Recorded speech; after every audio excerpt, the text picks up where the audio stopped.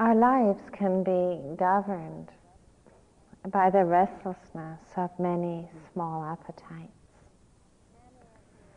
Many of the appetites that we experience in our lives make only momentary and fleeting appearances. Other of the appetites that appear in our lives and accompany us can be like uninvited shadows that are difficult to get away from. On a retreat, we become intimately acquainted with the hungers of our minds, our bodies, our hearts. We become intimately acquainted with the random hungers that send us wildly off, looking for satisfaction in the tea urn, in the fantasies, in the daydreams, in the future.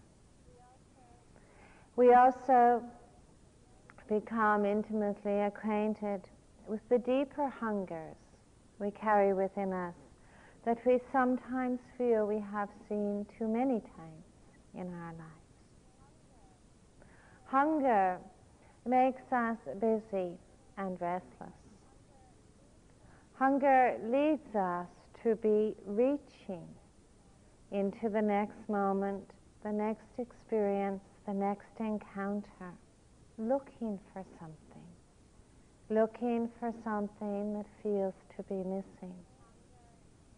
Hunger is a force that makes it very difficult for us to rest with ease and contentment in ourselves or in the moment.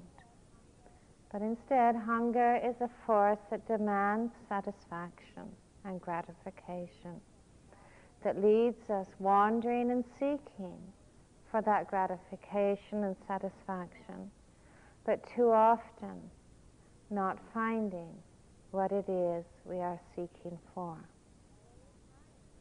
Many times we go wandering through hungers, looking for what we feel is missing, but too often meeting once more that aching experience and feeling of not enough,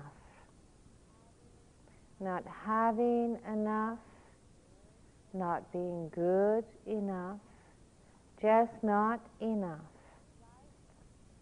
Like chasing the mythical pot of gold at the end of the rainbow. When we are pushed by hungers in our lives, we perhaps very rarely seem to reach that point in our consciousness or in our hearts where we deeply feel that there is nothing missing, nothing absent, nothing lost. We perhaps rarely reach that point in our lives, in our hearts, where we feel, aha, I have arrived. I am home. Or reach that point where we feel, in this moment, the way I am, the way this moment is, that there is nothing to be gained or added or perfected or strived for. That experience of resting in a kind of sublime contentment and ease, of resting in peace and serenity, at ease with all things, is sometimes called the perfection of wisdom. It is important, I feel, for us to connect with the hungers that do move us in our lives and move us in the moment, to deeply question those hungers, to understand them, to question whether the hungers and the appetites that move us can actually ever bring to an end that shadowy feeling of there not being enough. Whether hungers and reaching and wandering is ever going to be a pathway that will eventually allow us to rest with ease and wisdom and compassion. in our bodies, in our minds, in our hearts, in our world. And perhaps important for us to question whether the restlessness of so many of our appetites actually fuels a feeling of there not being enough, leading us actually to wander in a kind of homelessness, wandering in a way that we hope will bring an end of pain, but which many times actually brings more pain. The words, "I need," are very powerful words. There is certainly one level within us when we do need to be able to recognize clearly what it is that we need, what nourishes us, what sustains us, what enlivens us. But we also need to appreciate sometimes the ways in which these words, "I need," are actually born of a kind of alienation within ourselves. The words "I need" are sometimes the beginnings of many journeys that we make in our lives into exile and into homelessness. We hunger or can hunger for many things. Hunger for approval and acceptance. Hunger for love and understanding. We may hunger for certainty and control, or hunger for security and safety. These are many of the appetites that arise within us when we are somehow exiled from knowing what it means to rest in the truth of our own being. These are some of the appetites that arise within us when we don't feel connected with what it means to rest in an unshakable wisdom within ourselves. And they are the hungers for approval and certainty and control that arise when we don't deeply understand that no one outside ourselves can actually provide us with the love and acceptance and intimacy we seek for, unless we are able to offer those qualities and understandings to ourselves.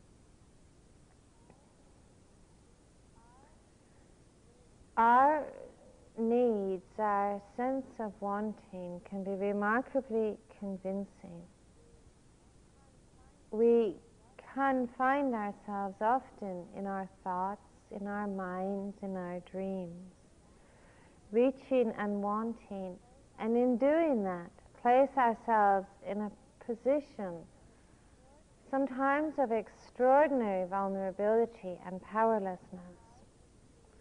Because it seems when we feel something is missing and begin to look for it outside of ourselves, then the fulfillment of those needs seems to rely so totally upon someone or upon something else.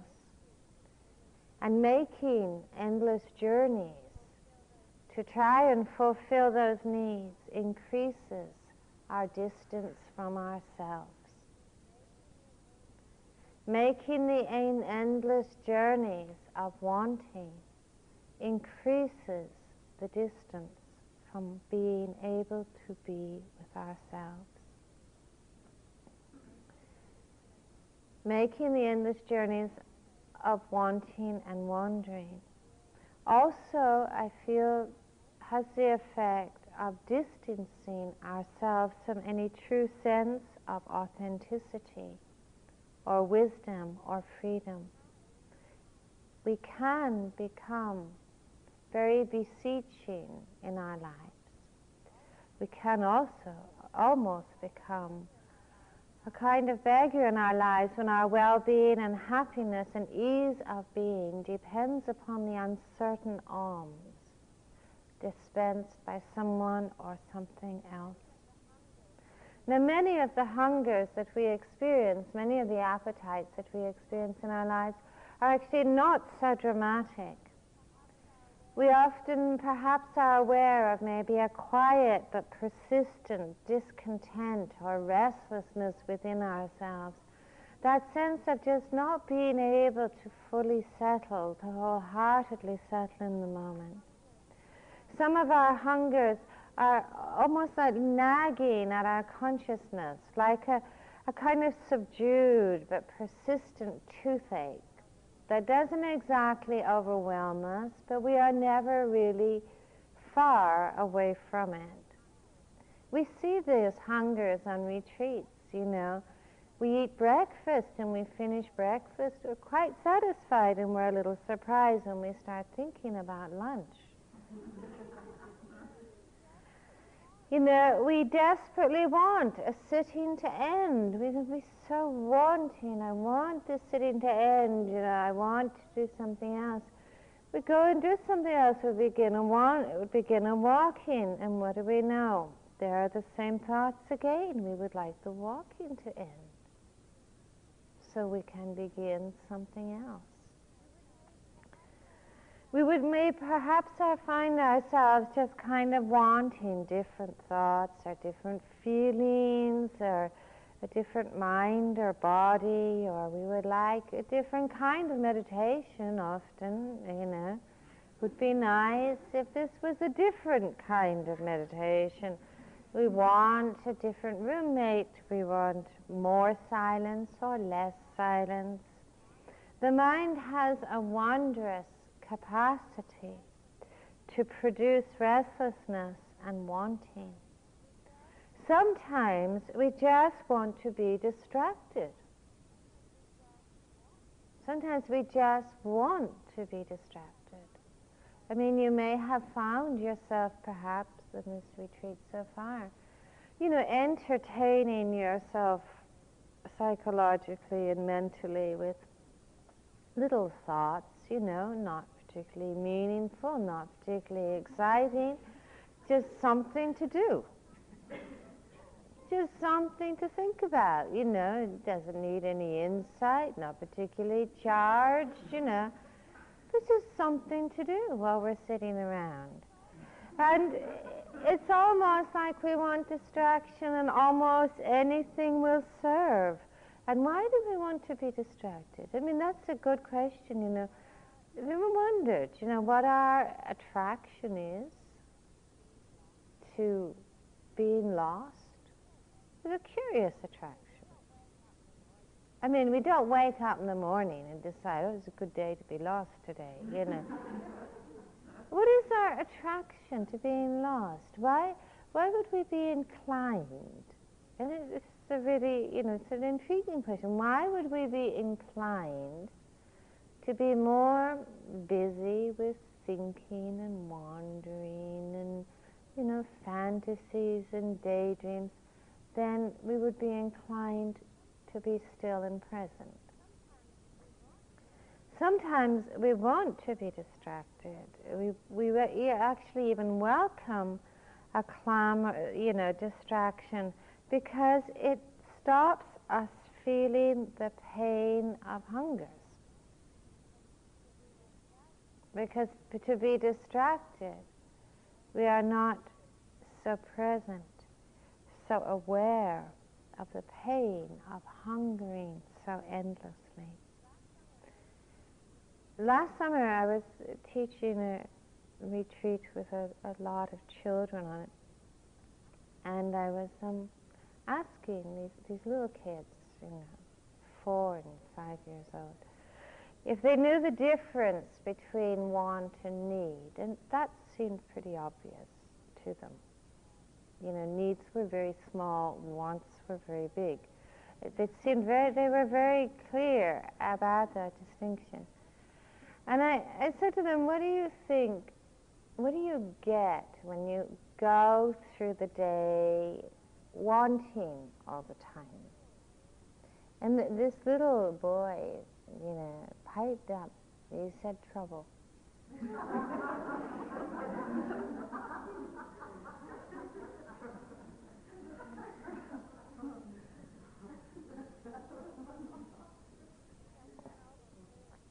the second noble truth says that wanting is the cause of suffering. That craving is the cause of suffering. And that actually liberation is blowing out the fire of craving. Sometimes I think we feel this is too simplistic, you know. There's a lot more causes to suffering than craving. But take a close look. Take a close look at suffering, moments of suffering in your day, and appreciate how much of a prison craving and restlessness of our appetites actually is. I'd like to read you a story by Nasruddin, of course. Nasruddin was eating a poor man's diet of chickpeas and bread. His neighbor, who also claimed to be a wise man, was living in a grand house and dining on sumptuous meals provided by the emperor himself.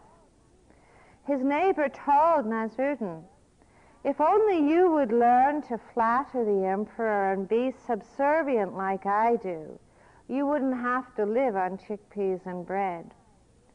Nasruddin replied, "And if only you would learn to live on chickpeas and bread like I do, you would not have to flatter and live subservient to the emperor."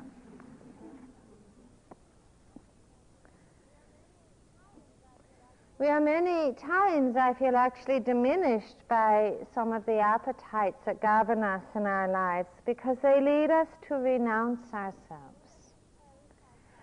They lead us to place ourselves at the mercy of our hungers being fulfilled. We give our appetites ultimate power to determine our well-being, our peace, our happiness, our freedom. In this journey of freedom, we are not asked to renounce ourselves, but we are asked to be willing to renounce the endless journeys on wandering of our appetites. We are asked to renounce the hungers that compel us to find a home and a resting place outside of ourselves, always in some other moment, some other time, some other person. It is why this time of solitude and this time of silence is such an important time, such a precious and crucial time in our lives. These qualities of solitude, of aloneness that we cultivate here in a retreat, they are not just qualities which are the territory of religious or spiritual traditions. Ancient and contemporary tribal cultures acknowledge aloneness as a sacred space. Acknowledge aloneness as a space which has rich and fertile potential for opening and for deepening. In countless cultures, solitude is used as a way of marking and honoring changes and life transitions. Solitude and aloneness is so often seen as being the way of letting go of the old and a prerequisite to traveling new pathways in our lives. To be alone and to be still invites transformation, because when we are alone and still, it brings us closer to ourselves. In many ways, in solitude, in cultivating aloneness and stillness, we are actually stripped bare. We are stripped naked in a way. And it becomes a time of revelation and new understandings. When we can be alone and still, not pushed by the never satisfied mind, we do have the space and the opportunity to listen inwardly and to ask of ourselves what it means to be authentic, what it means to be free, what it means to step out, to disengage from restlessness and wandering. In Aboriginal cultures, this time of solitude is called the dream time, a time of reconnecting inwardly and of integrating new realities, a time of coming home and recontacting the wisdom of our own being. In many tribal cultures, young girls mark major transitions in their lives, mark transitions into womanhood through solitude, through going into the forest with only basic survival supports. Those times of solitude are never considered to be times of punishment or deprivation, but rather those times of solitude and stillness are revered like a womb in which the young woman actually gives birth to herself. In those times of solitude, the other women of the tribe, the other members of the tribe, don't surround her hut shouting at her and delivering prescriptions of how she should emerge with what particular identity, with what particular thoughts or feelings or descriptions. But rather, solitude is surrounded with respect. It is acknowledged that this is the way in which she finds herself. In our culture, retreats for many of us actually serve as a rite of initiation, a time of solitude and stillness in the same way. I encourage you to think of this time and this retreat as a sacred space for you, a time in which it is possible to let go of the old, a time in which it is possible to open to new realities.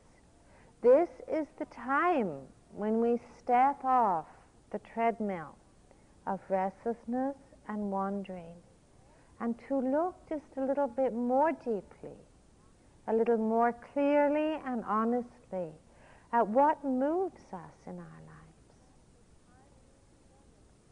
This time of stillness is a time when we are not consenting, in this time here, to be imprisoned anymore by the 1,001 appetites that can consume us, but to look into our own hearts and minds and to begin to understand what is at the root of so much of the restlessness and discontent that we can experience in our being.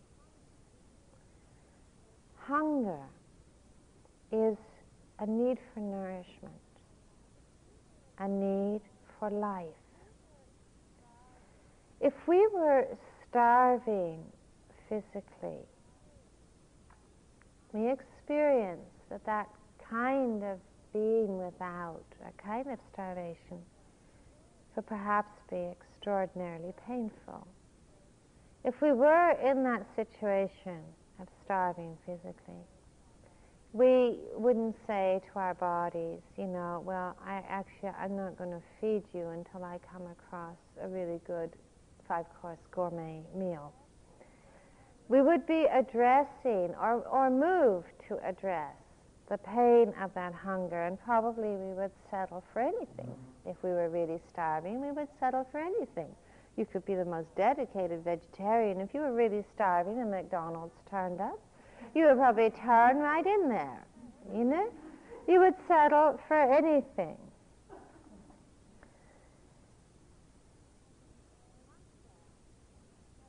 Hunger has an edge of pain. Now, I feel, on an essential level within ourselves, we hunger for nourishment, for freedom, for intimacy, for authenticity.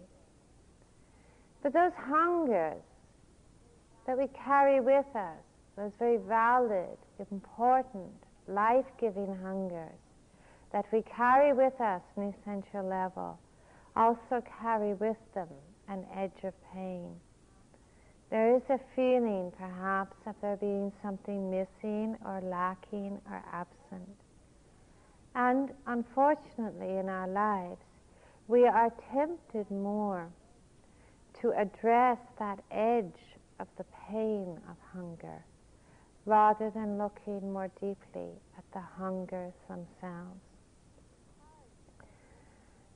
Because there is an edge of pain, whenever we feel deprived of intimacy or authenticity, because there is an edge of pain to our hunger for freedom, we are sometimes tempted to settle for the junk food of the spirit,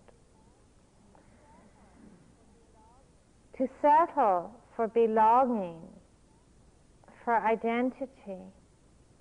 We want to know who we are. We want to know what is true within ourselves. Sometimes because that wanting is painful, we are tempted to settle for images or descriptions or labels.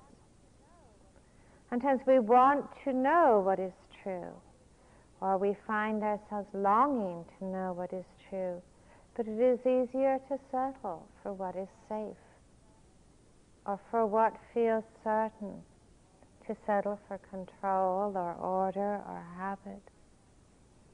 Sometimes we find ourselves longing and yearning to understand what it means to be whole, to be complete, to know a deep inner communion and oneness. We may be tempted, because of the pain of that hunger, to settle for temporary gratifications, for settle for something less. I always loved that line in the movie Thelma and Louise, where it said, you get what you settle for.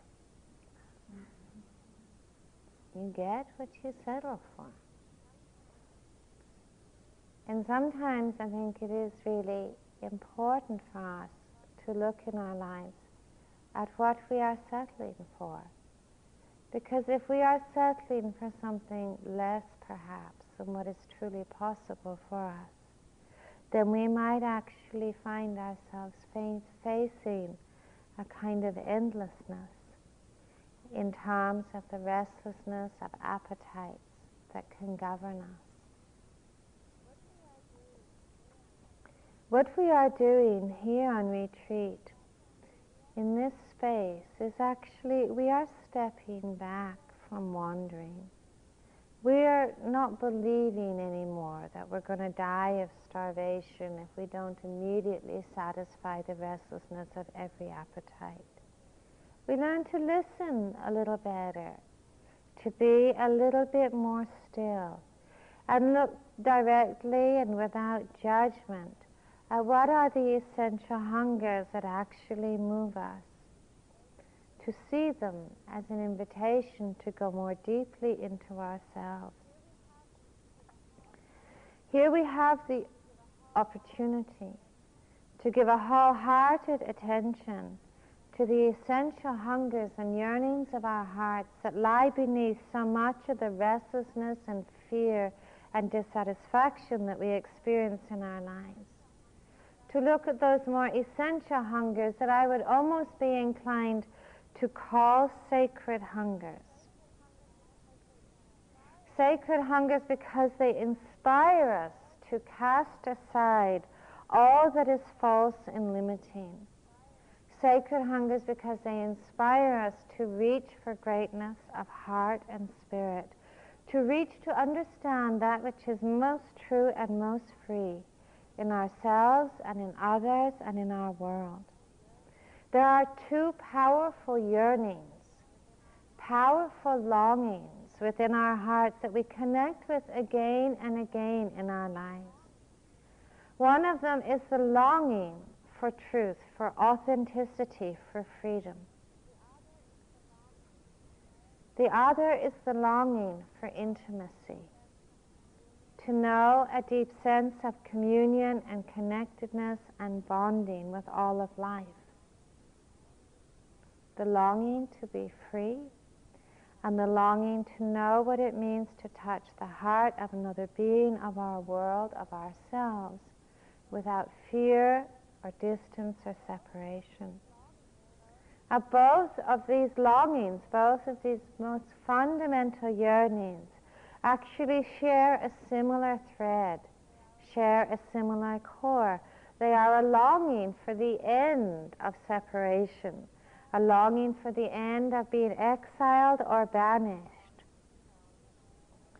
a longing to know what it means to live in a way of communion, of truth, of authenticity. Unlike the restlessness of many of our small appetites that lead us away from ourselves, these sacred hungers actually return us. They bring us back to this moment, to this mind, to this body, to this heart. They bring us back to question again and again, to understand for ourselves, what does it mean to be free? What does it mean to be intimate? What does it mean to be authentic?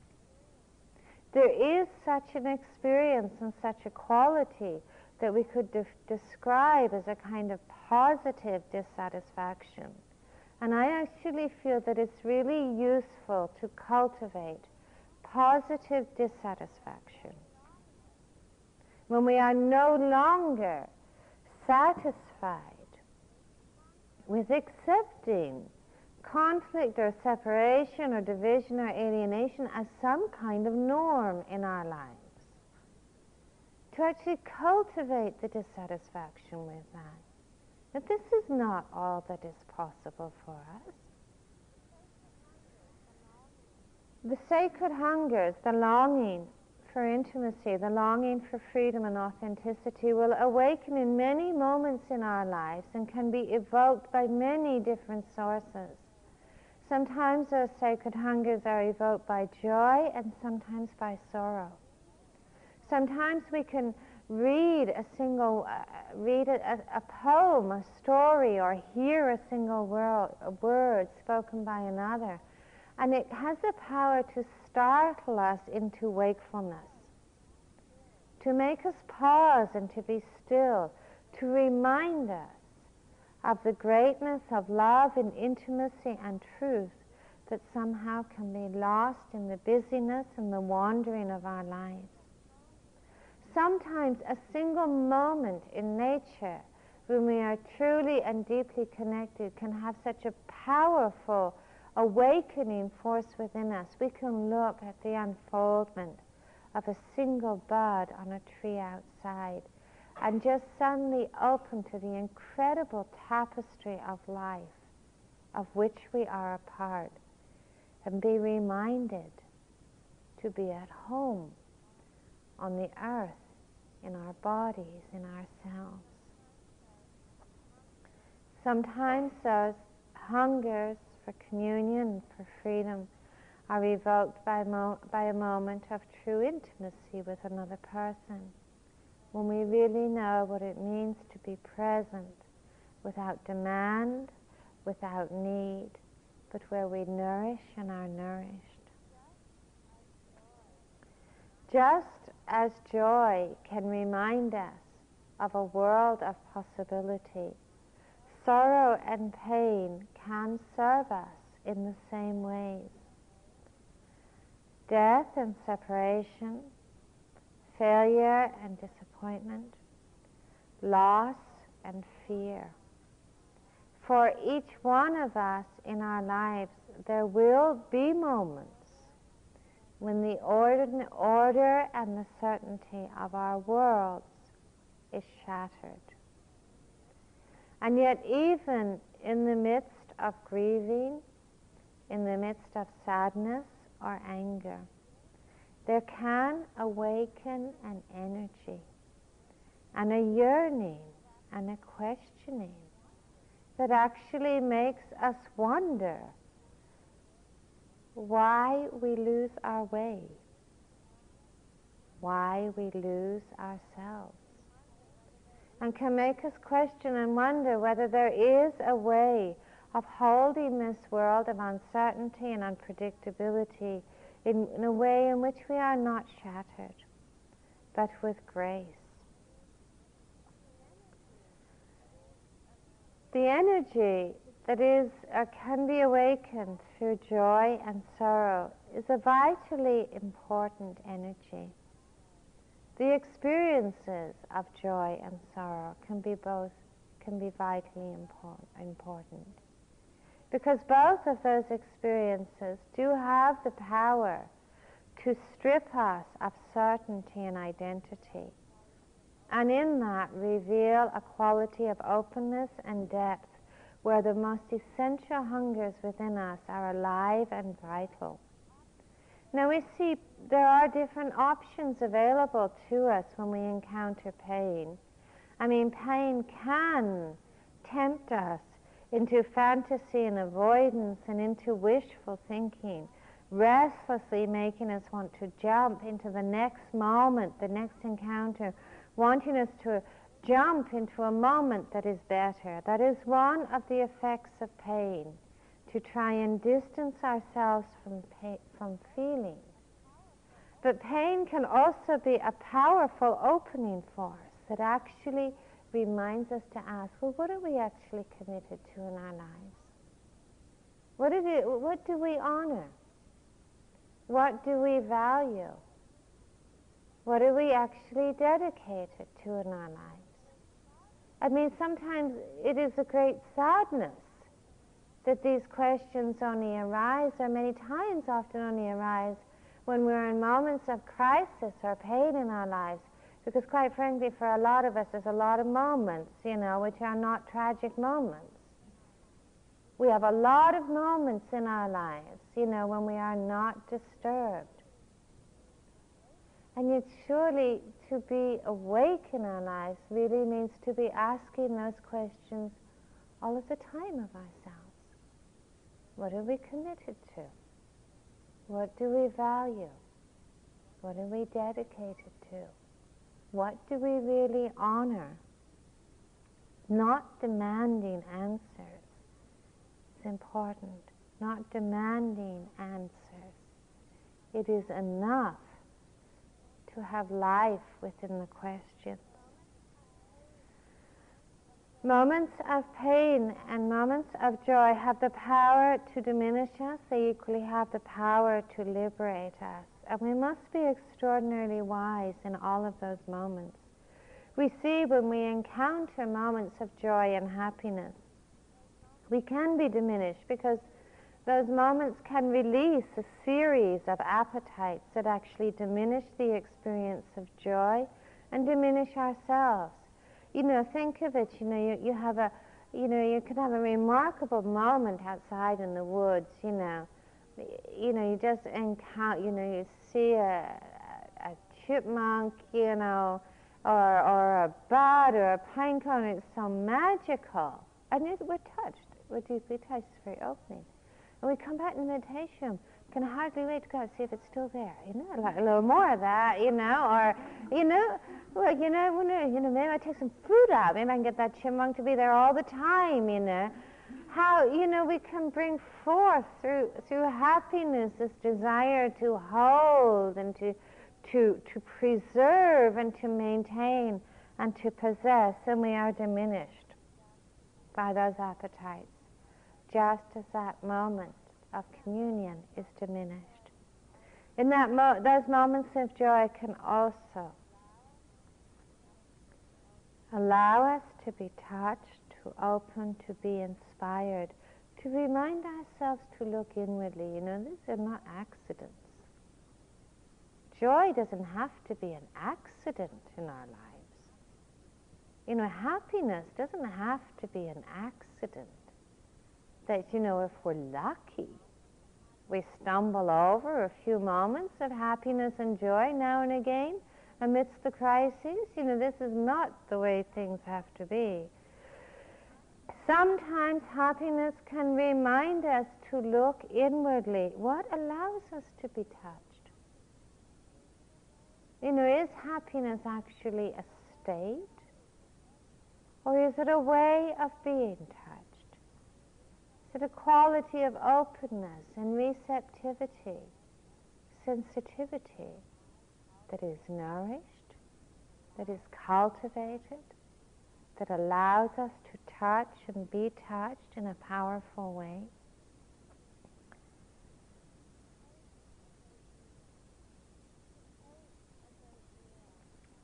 It takes a great deal of inner trust, perhaps a real leap of faith, to surrender our demands for certainty, to surrender our need for prescriptions and answers. In many ways, it takes a great leap of faith to be willing to let go of conclusions and images and judgments and descriptions, all of the things that are prisons for us. It actually takes a great deal of trust to be willing to stay close to the moment in an open way. I feel that to truly understand what it means to be intimate, what it means to be authentic, what it means to be free, we actually perhaps are asked to be willing to strip ourselves of knowing. To strip ourselves of knowing. And that's what openness is all about. You know, in an ideal spiritual path, this is the ideal spiritual path. The ideal spiritual path, we would first discover great depths of wisdom and trust and equanimity and balance and insight, and then we would let go.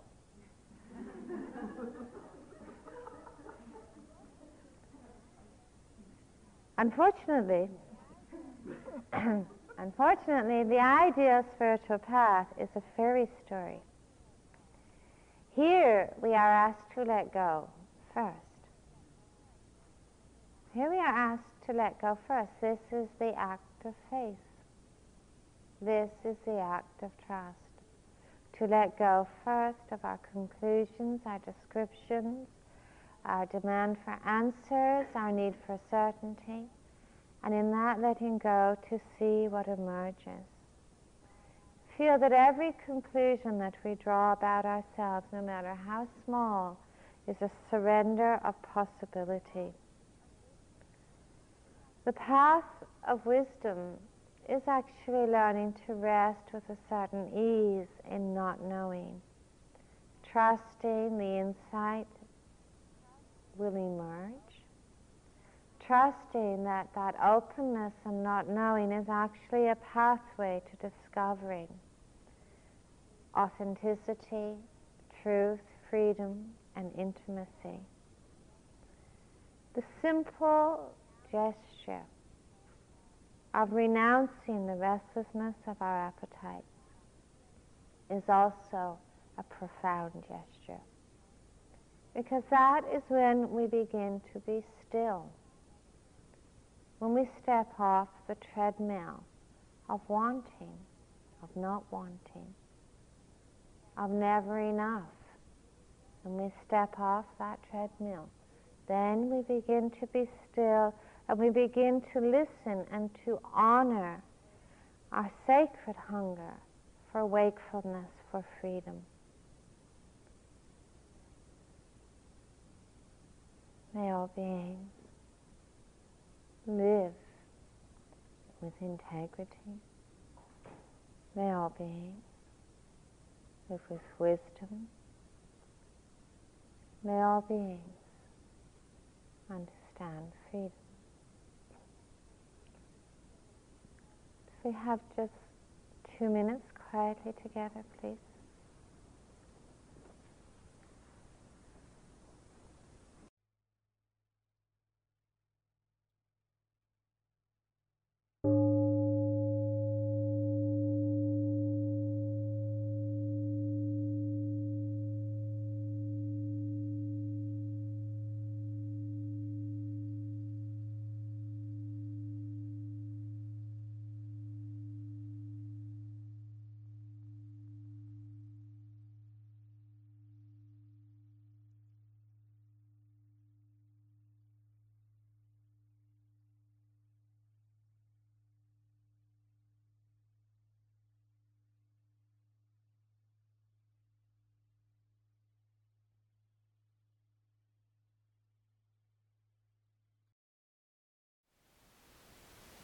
Thank you for listening.